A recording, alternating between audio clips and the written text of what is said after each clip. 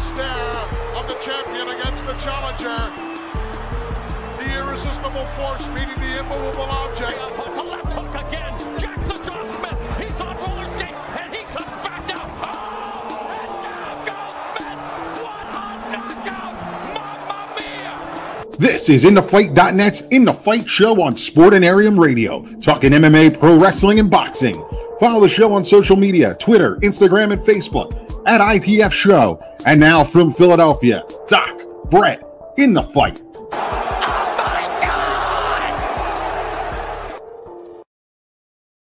What's going on, fight fans? It is I, Brett Halpern, venturing forth alone again. Unfortunately, the captain of the ship, Mike Lipinski, a little under the weather. Don't worry, nothing serious. But obviously, we don't want to miss out on the opportunity to bring you the latest and greatest in the world of combat sports. With that said, this is Section 247 Sports presents In the Fight. Also brought to you by SportsWire Radio at sportinarium.com/player, I believe. But check out SportsWire Radio. We are very thrilled to be partnered with them. Also a Sports Talk Philly partner. News alert, we are back to at ITF Show on all social media. So be sure to check us out on all platforms for that, as well as our website, www.inthefight.net. And again, we have merch. We have very cool merch. It is both cool and comfortable. There will be more merch on the way. In the meantime, check out our current merch. It is at tkostore.com. That's TEEKOstore.com. It's either on the front page or click on the other shirts and quote unquote tab. And that'll get you to our podcast page tab page for all the different merch and whatnot. As always, we were brought to you by Michael's Glass Company, the premier glass company for the Delaware Valley area. 215-338-3293. Tell them that Mike and Brett sent you. Also, if you're in the Delaware Valley area and you're hungry and you'd like to have a very nice evening, perhaps with a date, perhaps it's a very important business meeting, check out DePaul's Table, 7 East Lancaster Avenue, Ardmore, PA, DePaul'stable.com. It is a modern Italian steakhouse, a fantastic establishment. If you see Anthony, the owner, again, tell them Mike and Brett sent you there, and enjoy the food. Also, before we begin, want to give a special Lashana Tova to all of our Jewish listeners. Wish you a happy and healthy New Year, as Rosh Hashanah is still going on. So, what do we have on store today? It's going to be a little bit of a shorter show in that there was really only one event that took place over the weekend, which was UFC Vegas 36. We're going to be going over Dana White's Contender Series, Season 5, Week 2. Also, some news and notes around the MMA and combat sports world. So they're, a little bit, obviously it's still going to be entertaining. Heck, I'm here, so you're going to be entertained and you're going to be informed, but, going to be a little bit shorter. Next week, there will be an event to preview. There is no upcoming UFC. Actually, there's no upcoming UFC, Bellator, or PFL event, so there's nothing to preview. However, next week there will be an event to preview. Also, I don't know if it's going to be myself or it's going to be myself and Mike, or if it's going to be myself and the hired gun.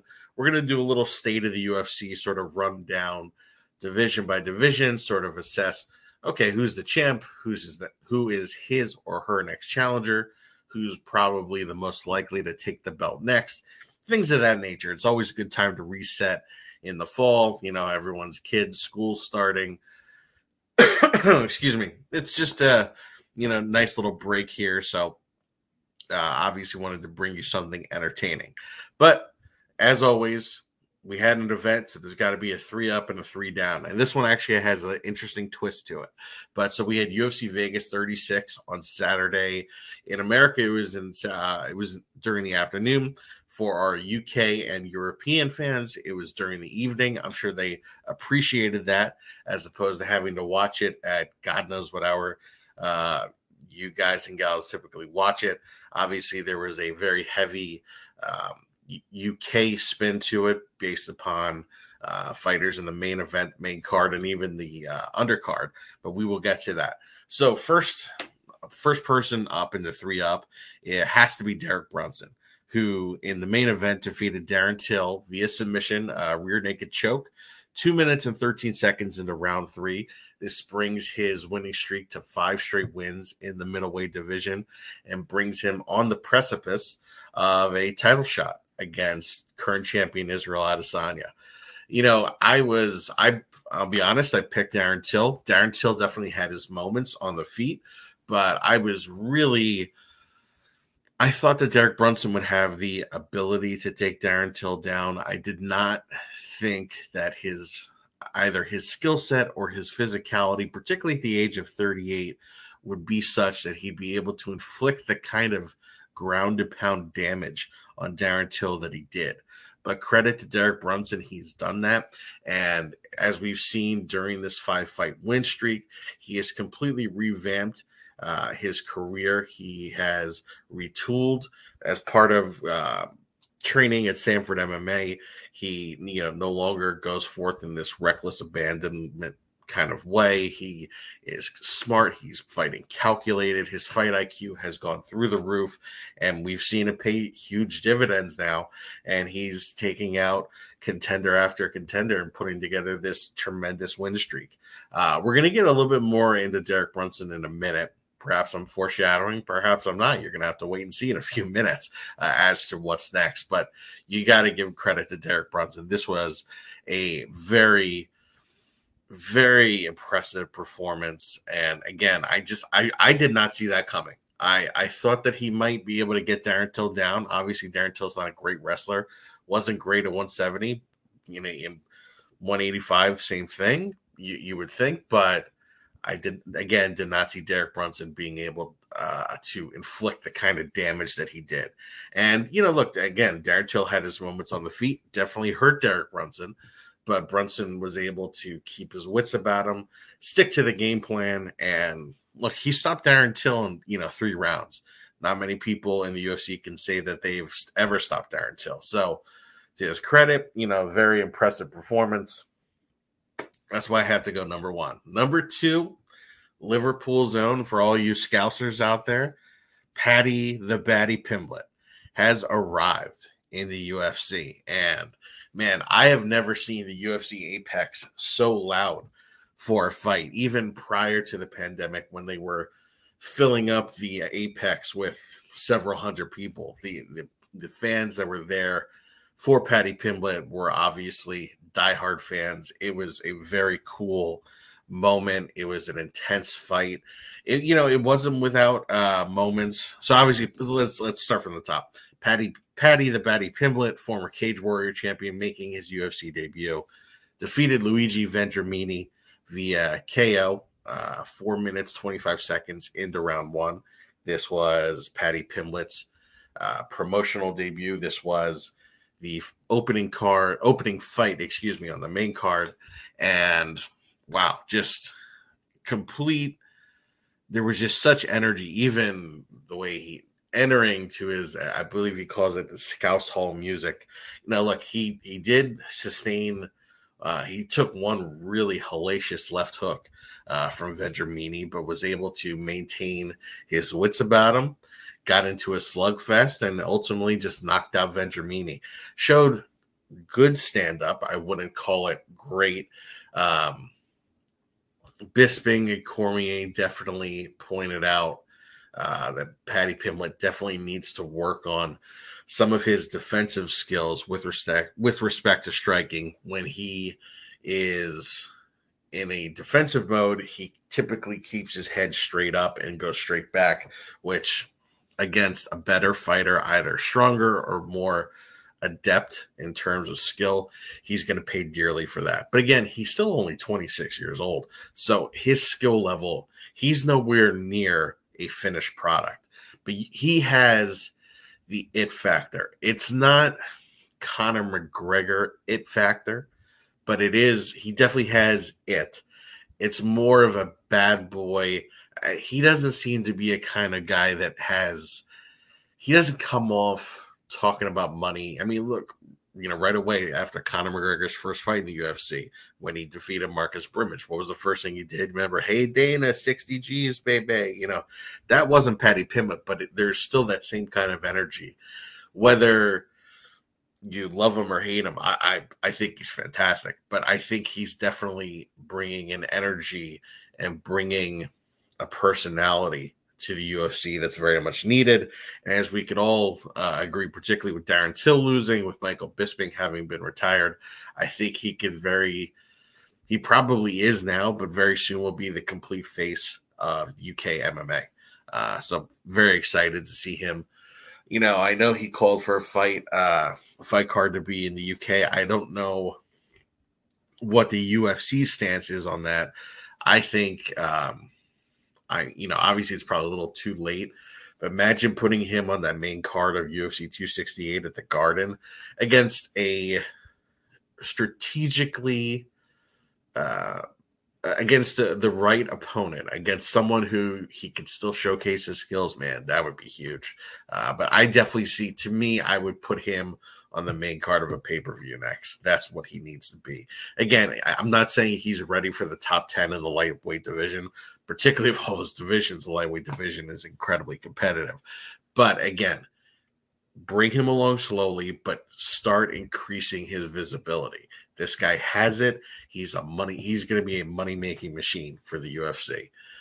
Number 3 up is actually Paddy Pimblett's teammate, Molly McCann, the meatball, who really was facing perhaps losing her roster spot had she lost, but instead defeated Ji Young Kim via unanimous decision, 29-28 on all 3 scorecards, and in the process also won Fight of the Night bonus. So, that's really important money to these fighters. We've talked about fighter pay issues in the past.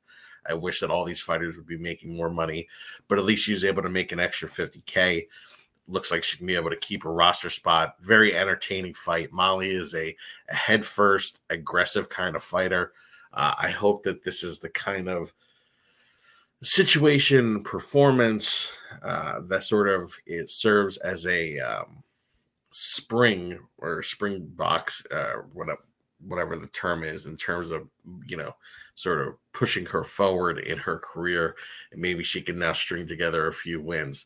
But for at least for this past Saturday, Molly McCann 3 up. So again, the 3 up were Derek Brunson, Paddy Pimblett, Molly McCann. For every up, there unfortunately has to be a down. And while there were 2 Scousers that reigned supreme, unfortunately, Derek Till is not one of them, and he is the first one trending down. As I mentioned, lost to Derek Brunson in the 3rd round via submission, and is now, I believe, 1-3 in his last 4 fights. He is 1-2 as a middleweight, and at least for the time being, cannot really be taken seriously as a legitimate title threat in the middleweight division. It's clear he needs to work on his wrestling. I know a lot of people reached out to him after the fight. Obviously he has the connection to Brazil. Charles Oliveira reached out to him. Hamza Chimaev reached out to him. But it's clear that this is a component to his game that he does not yet have or is not yet mastered in any shape or form. So, I think it's going to be a while before Darren Till is a legitimate title contender in the middleweight division. I'm not saying his career's over, but again, this is a huge derailment in the Darren Till hype train. So it's a shame. Entertaining guy. Love watching him on the feet. But look, this is mixed martial arts. You can't stop a takedown if you can't defend yourself and stop a guy from completely beating on you that way. I think, again, that was to me the most surprising part of that fight. Yeah, I thought he was going to get taken down, but the way he was literally just getting manhandled on the ground, that was shocking, and that was definitely eye-opening in terms of what he's missing out on in terms of his game. So Darren Till is the first one trending down. Number 2 has to be, to me, Modestas Bukauskas, who lost to Khalil Roundtree 2 minutes, 30 seconds into round 2. He lost via oblique kick. For those that may not know exactly what that is. It's when the fighter uses their front foot and essentially kicks down to right above the opponent's their lead leg's knee. I think the first fighter in the UFC who really made that popular was John Jones. But Khalil Roundtree did it, and the timing was such that when he did it, it completely tore everything in Modestas Bukauskas' knee. I didn't mean to laugh there. It was sort of just one of those, like, this just sucks kind of laughs. I felt really badly for him. This was a fight that Bukauskas needed to keep on the roster. So not only did he lose, he literally tore everything in his knee. So that's just a tough way to go out. And finally, in terms of 3 down, I'm actually going to go, you may have heard this name, I'm going Derek Brunson. So not only is he number 1 up, he's number 3 down. And the reason is because if you listen to all the talk after this fight, it was all about Darren Till's deficiencies. It was all about, even though Derek Brunson probably deserves the next title fight, I think you could make the argument he's 3rd in line. Why? Because we know Israel Adesanya is going to take on Robert Whittaker in a rematch next. Problem is Robert Whittaker was hurt, so they weren't able to do that rematch this fall.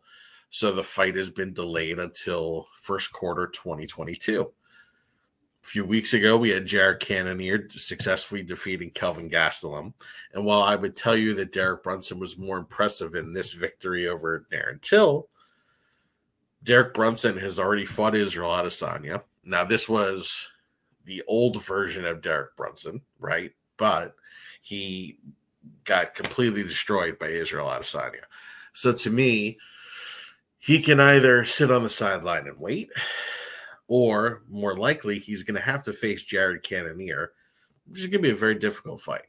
And on top of that, again, if you kind of read the mainstream MMA media, that the storylines have been more about Darren Till's deficiencies more so than Derek Brunson's triumph. So to me, I think that just shows Derek Brunson is not doing a good job, whether perhaps through no fault of his own, perhaps the way he handles pre and post fight pressers, management tied in there, just capturing the imagination, capturing the attention of the audience, of the media. Again, this may not even necessarily be his fault. He's not necessarily as exciting as a fighter now, but you have to take him seriously. He just destroyed Darren Till, and he's won 5 straight in the division. But now, because of this bottleneck at the top of the division, he's kind of shit out of luck, if you ask me. So that's why he, unfortunately, while he's first up, he's also 3 down. So there you have it again. Just to recap, 3 up, Derek Brunson, Patty Pimblett, Molly McCann. 3 down, Darren Till, Modestas Bukauskas, and Derek Brunson.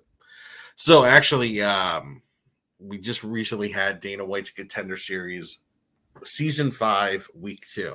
This whereas last week there were 4 fights where Dana White gave out 5 contracts. This week there were 5 fights, and once again Dana White handed out 5 contracts. Each of the winners got a contract. So it was welterweight Josh Kinlan.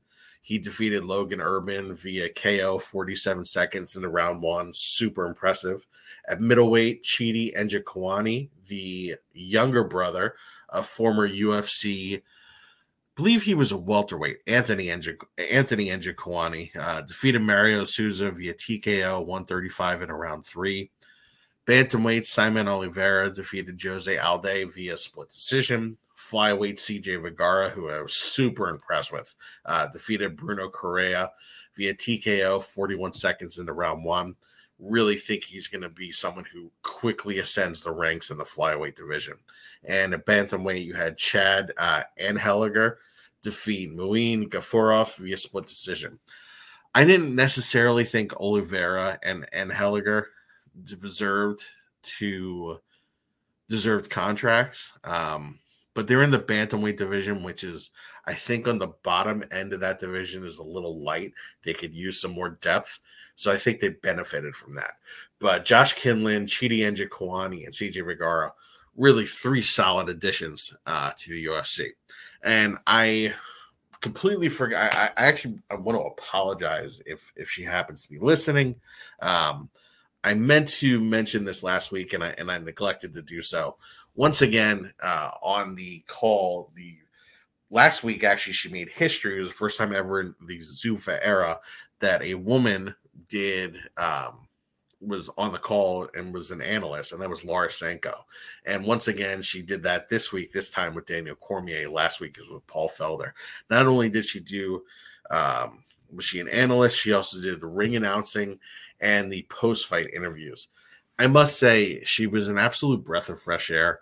She was fantastic both weeks. She got along tremendously well with Paul Felder and with Daniel Cormier. Obviously, they know her very well, have a good relationship with her, but she was tremendous. And I think this shows that there are females out there that can definitely do a more than just a sufficient job, but a very good job in that role. And I think that the UFC should quickly elevate her to a pay-per-view, at minimum, a fight night. She was fantastic, incredibly knowledgeable, natural, easygoing. She was funny. She was, during the Chidi Njokuani fight, Njokuani actually sustained 2 separate cup shots, and like she was talking, with Cormier about nut shots, and she's like, "Well, obviously, I don't know if it hurts, but is comfortable enough to discuss those kind of things," but also kept it light, kept it comical. Doesn't think so. Credit to her, just did a fantastic job. And I think that there are other women in the MMA universe who could do this as well. I think Misha Tate is one of them. I know that she's done that in the past. Julie Kedzie does this for Invicta. I think Angie Hill could do this. I think there's a lot of other women you might even be surprised who I think would be fantastic. But, congrats to Laura Sanko. She was, again, absolutely tremendous. 2 for 2. Not even, to use baseball terms, this wasn't like hitting a single. This was knocking it out of the park. 2 for 2. Fantastic job. And I'm very much looking forward to seeing her on fight night calls as well as pay-per-view calls. So, sort of to close out the show, want to talk some news and notes around the combat sports world. I guess, coming up, the one thing we do have this weekend will be the Triller Fight Club fight, which initially was supposed to be Vitor Belfort versus Oscar De La Hoya. And Oscar De La Hoya unfortunately came down with COVID. We hope that he is okay. But he was apparently in the hospital, and what, we don't necessarily know his status now. I mean, obviously, I think he's going to be okay, but nevertheless, obviously that is a scary situation. So Evander Holyfield at age 58 stepped up to take on is stepping up to take on Vitor Belfort. The fight was initially supposed to be in California, and to their credit, the California State Athletic Commission refused to license Evander Holyfield. So in order to sidestep that denial of a license, they've moved the event to the Hard Rock Seminole in Florida. And now Holyfield will be licensed to take on Vitor Belfort. Obviously, the co-main event is Anderson Silva and Tito Ortiz in a boxing match. And as of Tuesday evening, apparently, the 45th president of the United States, Donald Trump, and his son, Donald Trump Jr., will be providing commentary or some form of alternative commentary to the fight, which just makes this even more batshit crazy.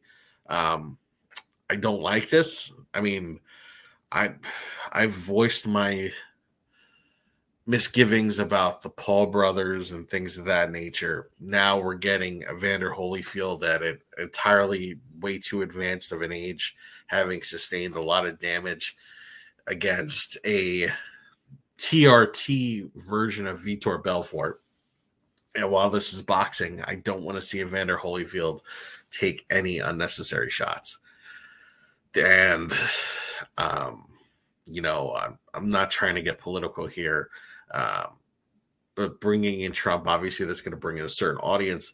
I just think, I don't know if I highly doubt he and his son are going to stick to simply discussing the action. And I think they'll take it upon themselves to discuss various political events and things of that nature, which just don't need to be part of this kind of event. Obviously, they're going to be supporting Tito Ortiz. Tito Ortiz, obviously a big QAnon guy, and also, was on Donald Trump's Apprentice show back in the day. I hope that they don't spread any misinformation regarding COVID, regarding vaccines, and I'm fearful that they will. This is just a complete shit show. The Jake Paul, Ben Askren production was a shit show, and this is going to be even worse. So frankly, I probably shouldn't even talk about it anymore. As for real combat sports, one my favorite female MMA fighter of all time, Miesha Tate, is actually the UFC has scheduled her next fight. She's going to be headlining the October 16th fight night card, and she's being matched up with Ketlin Vieira. I think this is definitely a difficult matchup, but one that she could win because I think Ketlin Vieira's stand-up is not particularly dangerous, and I think Miesha Tate's has evolved, and she might be able to hurt her on the feet. In terms of grappling, this is going to be a very difficult contest. Miesha has also said she did not want to shortchange the division by taking the Holly Holm rematch. Frankly, I think it would behoove the UFC. To me, Miesha Tate is a very profitable, very marketable commodity. And I think it would be a very good storyline to see her ascend through the division and once again take on Amanda Nunes.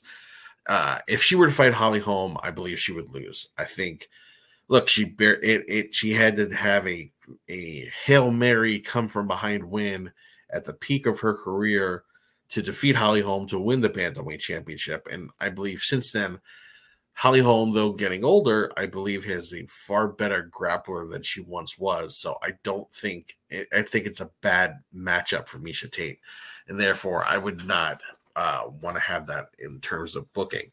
To me, if Miesha is able to get past Ketlin Vieira, I'd probably match her up with someone like an Aspen Ladd. At that point, she would have 3 wins in a row, and you could definitely, at that point, it is perfectly understandable and reasonable to match her up against Amanda Nunes. Some news and notes about UFC 267, which is going to be in Abu Dhabi. They've actually announced that there's going to be vaccine mandates for anyone attending at the Etihad Arena, and there's only going to be 30% capacity. I'm sure the UFC is not thrilled with that, but again, the Abu Dhabi government essentially paid for the entirety of Fight Island. I mean, they footed the bill for that one. So, and with the UFC now having to have an event there per year, I think they're willing to put it up with that and eat the diminished gate to have this relationship, considering Abu Dhabi really did take care of them. We could talk about Abu Dhabi politics and everything else aside. Again, I would encourage everyone to read all of Kareem Zidane's work. He outlines certain issues with that. But nevertheless, it is still newsworthy that the event will be only at 30% capacity, which I think that was the same for UFC. I guess that was 257, the Conor McGregor, Dustin Poirier 2 fight. UFC 268, which is going to be 1 week later at Madison Square Garden. It's getting another gem in the featherweight matchup that's been booked between Shane Burgos and Billy Quarantillo, which is just a fantastic stand-up fight, and very much looking forward to that. This whole card is just fantastic. We're going to be doing a huge breakdown for that. That is one of those, there's going to be 13 fights, and all 13 are just stacked and very much, just tremendous fights. Another interesting fight that's been booked is a welterweight match between Michael Chiesa and Sean Brady. It's set for the November 20th fight night. Michael Chiesa, who's fresh off his loss against Vicente Luque. Sean Brady was originally scheduled to fight Kevin Lee 2 weeks ago. Got injured. Very interesting matchup. I think it's going to be a little bit more difficult for Chiesa than some may think. Sean Brady is a lot to deal with on the ground, so this may actually end up being a stand-up battle. But Sean Brady is a guy who people really need to start paying attention to, and I think is a guy who, give it a year or so, is going to quickly ascend up the ranks in the welterweight division. Fighting a guy like Michael Chiesa is a great way to start doing that. So really interesting fight. Then the month of December looks to be shaping up and getting some great fights. Two really interesting fights have been booked for the December 4th fight night. First, Rafael Fiziev is going to be taking on Brad Russell, and this is just straight fireworks. This is violence personified. Two guys that are ascending in their careers, tremendous offense, tremendous athleticism and strength. Really looking forward to that. And a really intriguing light heavyweight matchup between Jimmy Crute and Jamal Hill. So that's going to be a really good fight night. And now it also looks like UFC 269, which is going to be taking place December 11th, is starting to shape up. So we previously knew that Amanda Nunes was going to be taking on Juliana Pena for the women's bantamweight belt that she has. Now it looks like that's going to be the co-main event. Why? Because lightweight champion Charles Oliveira and Dustin Poirier have verbally agreed, they haven't signed anything yet, to fight one another as the main event of UFC 269. Going to be a fantastic matchup. Obviously, Poirier deserved to fight either Oliveira or Chandler in the initial vacant lightweight match that was made at UFC 262. He obviously opted for the money fight against McGregor for the trilogy fight, but now he looks to make his career, well, I don't think it's full circle because he didn't start as a champion, but really just cap off his career and become the undisputed lightweight champion. Very much looking forward to this because you can never count out Charles Oliveira, whose stand-up is sneaky good, and he is tremendous on the ground in terms of his submission skills. Also, another intriguing women's flyweight matchup has been booked for UFC 269. Macy Barber is going to be taking on Montana De La Rosa. So UFC 269, it looks like it's going to be shaping up as a fantastic card as well. So again, I know a little short today, but as mentioned, there's no fight card for us to preview, so it's a little bit shorter. Next week, we're going to do a state of the UFC, as well as previewing UFC Vegas 37 with very intriguing light heavyweight matchup and some other really good fights. So looking forward to that. So again, we are Section 247 Sports presents In the Fight. We thank SportsWire Radio for working with us. Really appreciate Tommy Bryce and all the great things that the radio station has been doing. They are taking off. And also be on the lookout for Mike and I's other show, The Goal Line Stand, which will be making our premiere or our debut episode this week as we break down and provide our predictions for the 2021 NFL season. Again, check us out on all social media at ITF Show.